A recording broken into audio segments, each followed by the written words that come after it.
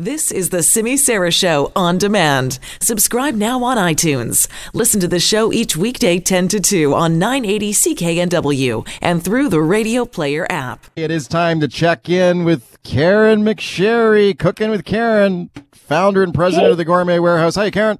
Hi, Mike. It's nice to talk to you again.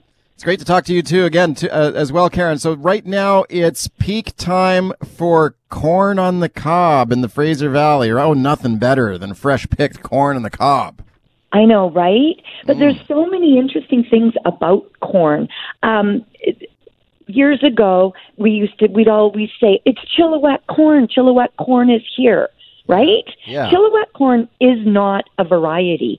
It's a place where they grow really good corn, but it is not a variety. And I know I grew up with its Chilliwack corn because this is now when it pops into season. So that variety of corn will grow just as well in Abbotsford or Langley or in your backyard if you've got that strain. Right now, like years ago, Jubilee was the strain of corn that they grew, and it was the all yellow cob, and it was a hit or miss. It was either it was super sweet and you were just wanted to eat 3 cobs, or 2 bites and you're kind of going, this is kind of starchy and not so sweet. So Jubilee is gone, and all these hybrids keep being grown and blended and better. And now we know something called peaches and cream, but it's not really the variety. It's just because we've given it that name because it's yellow and white, so it kind of and so sweet. Yeah. The super sweet is germinated. It germinates better in really cool temperatures, and we do have cool temperatures, so that's why we grow such great corn here. But there are over 100 varieties that exist. Wow. And who knew that, hey? And so I've given you and our listeners a great recipe because you're never going to look at a can of cream corn again when I tell you how to do this. Okay. So it's really, you're going to just cook I'm going to give you, so there's enough for you and your boys and your wife to eat, 2 cobs of corn, and you're just going to cook it in boiling water for maybe 5 minutes or so, and then you let it cool so that you can handle it, and then cut all the kernels off the cob. And then you're going to put that into a small saucepan. You're going to add 2 tablespoons of butter and some milk. If you really like it rich, which we don't really want it rich, you can go full and put in cream. And then you're just going to take half of it and puree it. You're going to cook that out and then puree it, a little bit of salt, and you've got the best, sweetest tasting cream corn you will ever have. Okay. And you can freeze that. So you buy the corn at your market when it's and bulk up, make this and freeze it. And then all the listeners are kind of going, well, really, that's it? So now we're going to take that base recipe, and now we're going to add half a cup of flour, a beaten egg, a half a cup of grated Parmesan cheese, some fresh basil or chives, mix that up with that base of the cream corn, because it's still got the chunks of corn, and heat up a nonstick fry pan with a little bit of oil and make yourself some corn cakes. Oh. Now we're talking, right? Now that's super delicious. And if you want to take it just that little step higher, you could add a grilled scallop or a little prawn on top. Oh, wow. Who knew? I mean, that sounds terrific. That sounds awesome. Okay, let me ask you a few basic kind of corn 101 questions here, Karen. Okay, so if you're shopping for corn on the cob in the supermarket or elsewhere, how do you go about selecting the best ones? Okay, so you want to make sure the supermarket doesn't, and we do it, and I'm guilty, and I know you're guilty too. You always want to peel back that top to make sure that the corn grew to the end. You don't want to get home and get skunked, right? Right. So you peel back a little bit, but you can feel the cob if it's firm to the top. Okay. The silk at the end doesn't want to be really old and brown. The brighter and cleaner and fresher the silk is, that indicates that the cob had just been picked within a day or 2. Right. When that silk is really old, indicates that corn was picked a week ago. Okay, how about if you're boiling up some corn on the cob We had this discussion in our house just last week. We had some corn on the cob, and there was a little dispute about how long you're supposed to boil it, and I didn't really know. How long are you supposed to boil corn on the cob? So I would say 5 to 6 minutes because you still want it firm. It's like when we talk about cooking your vegetables al dente, you don't want to, we don't do what we did 40 years ago where we just cooked everything till it was just mush. Corn is the same. You still want it al dente. You could pry a few little kernels out. Now, if the kernels are larger, cook it 8 minutes, 8 to 10. But if they're tiny, then a little bit less. Okay, put some salt in the water?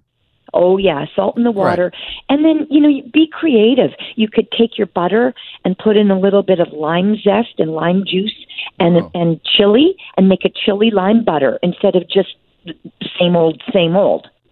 Okay, would you say boiling corn on the cob is like the best way to go? I mean, other people, you can grill it on the barbecue too, can't you? Oh, I love it grilled. Okay. And here's the thing, and I know that all the magazines, the Bon Appetits and the Food and Wines, what they feature on their covers are these beautiful,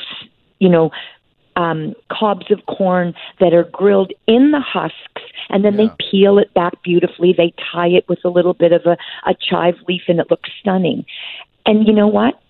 That looks great in the picture, but in reality, to try to get those hot husks off the corn, so that it makes no sense. I've done it. I've burnt my hands. Take your corn, peel it, take everything off, make sure that the silk is all gone because it burns easily. Brush it with a little bit of olive oil and put it on medium low for a good 30 minutes on your barbecue, turning. And you want those kernels to be kind of charred, and then it's good to go to roll in whatever butter you want. Okay, I remember one time I think I tried barbecuing corn on the cob with the husk on, like you described, and I remember later it was so messy and it's so messy. I'm never doing this again. And plus, Mike, you have to soak that in water for about 20 minutes before you even do that. So strip it off, clean it, throw it on the barbecue, and you can manage that better. You can pile it high on your platter, and it's really easy. Okay. How about microwave? Is that sacrilege? Would you ever do such a thing? Yeah, I would never. We're not doing that. You take all the goodness out, but you know what? For all of you that are always running and in a rush and you just want it, that works. It does work. Of course it works. That's why they're there. Here's a little tidbit of information, which is sort of like, really? Yeah. So the silk at the end of the cob indicates, if you were to take the silks and count each one of them, each one of those silks represent how many kernels are on that cob. No. Wild, right? Really? Yeah. Straight from the farmers. Yeah. You mean like each individual? Germinate. Yeah.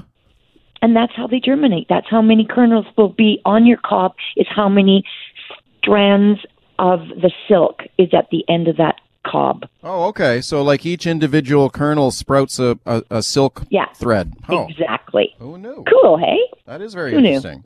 How about storing? If you buy some corn on the cob, you don't eat it all because it store well? It stores well. I store mine in the husk. I don't peel it. I keep it in the husk, and I store it in the crisper part. You don't want it stone cold. And buy what you need. It doesn't want it because as it stores, the sugars manipulate, and it's not as sweet. You don't want those internal sugars to compound. You want them to be fresh picked because that's where they're the most succulent. And then that's why, if you have excess, you make the cream corn because it's so sweet. Yeah, okay. You don't want to store it for a long time. You want to eat it as quick as possible. Yeah. No. You want to swing by those farmers markets because that produce comes in every other day, and that's when you want it. That's where you get it. Don't buy. And look at the end. Look at the silk. Make sure it's not really dark brown and sort of sad. You want it bright and clean. Okay, how about if you boil up a bunch of corn on the cob and they don't all get eaten? Can you take the cooked corn on the cob and put it in the fridge and eat it the next day? Absolutely. I wouldn't eat it off the cob. Doesn't get eaten. And that happens a lot because you kind of mismanage how many cobs people will eat. Right. Strip it down, take your knife, strip it down, take all the kernels off, put it in a freezer bag and freeze it. because you probably won't want that the next day. You're still eating fresh. It's still summer. And then freeze it. And then you know what I do? I'll throw it into chili. If I'm doing a pot of chili, I'll take that corn and I'll go one step further. I'll throw it into a cast iron pan and char it, and then I'll throw it into the chili. Okay, or you could put it with mashed potatoes and make a mashed potato corn cake. Okay, and you also anticipated my next question. That's freezing it. Can you freeze the corn? Yes. Okay, cooked or raw? Can you freeze it raw? Yeah, you can. Okay, both. Right. Yeah, easily. Yeah, it won't want to be there in a year from now, but up to 3 months, it will be fine. Okay, and where's the best place to get the best freshest corn on the cob? You want to go like a farmer's market or right out to the farm gate? I do. Right? The farm gate, roadside stands, because these guys are always at the farm. So every 2 days, their produce is replenished. They're coming in. So those are the best. And plus, you're helping a local guy, to stay alive. He's running to the farms. He's bringing it into the city. Support them and make sure that when you buy the corn, it's BC corn. BC. There's no other alternative. Absolutely. Buy local. Love it. All right, Karen, you got me fired up for corn on the cob. I think I'm going to have a barbecue this weekend. I know you are. I'm going to do it. I'm going to do it. Thank you, Karen. Thanks, Mike. All right, that's Karen McSherry. She is the founder and president of the Gourmet Warehouse, which is an awesome store, by the way. Thanks to Karen.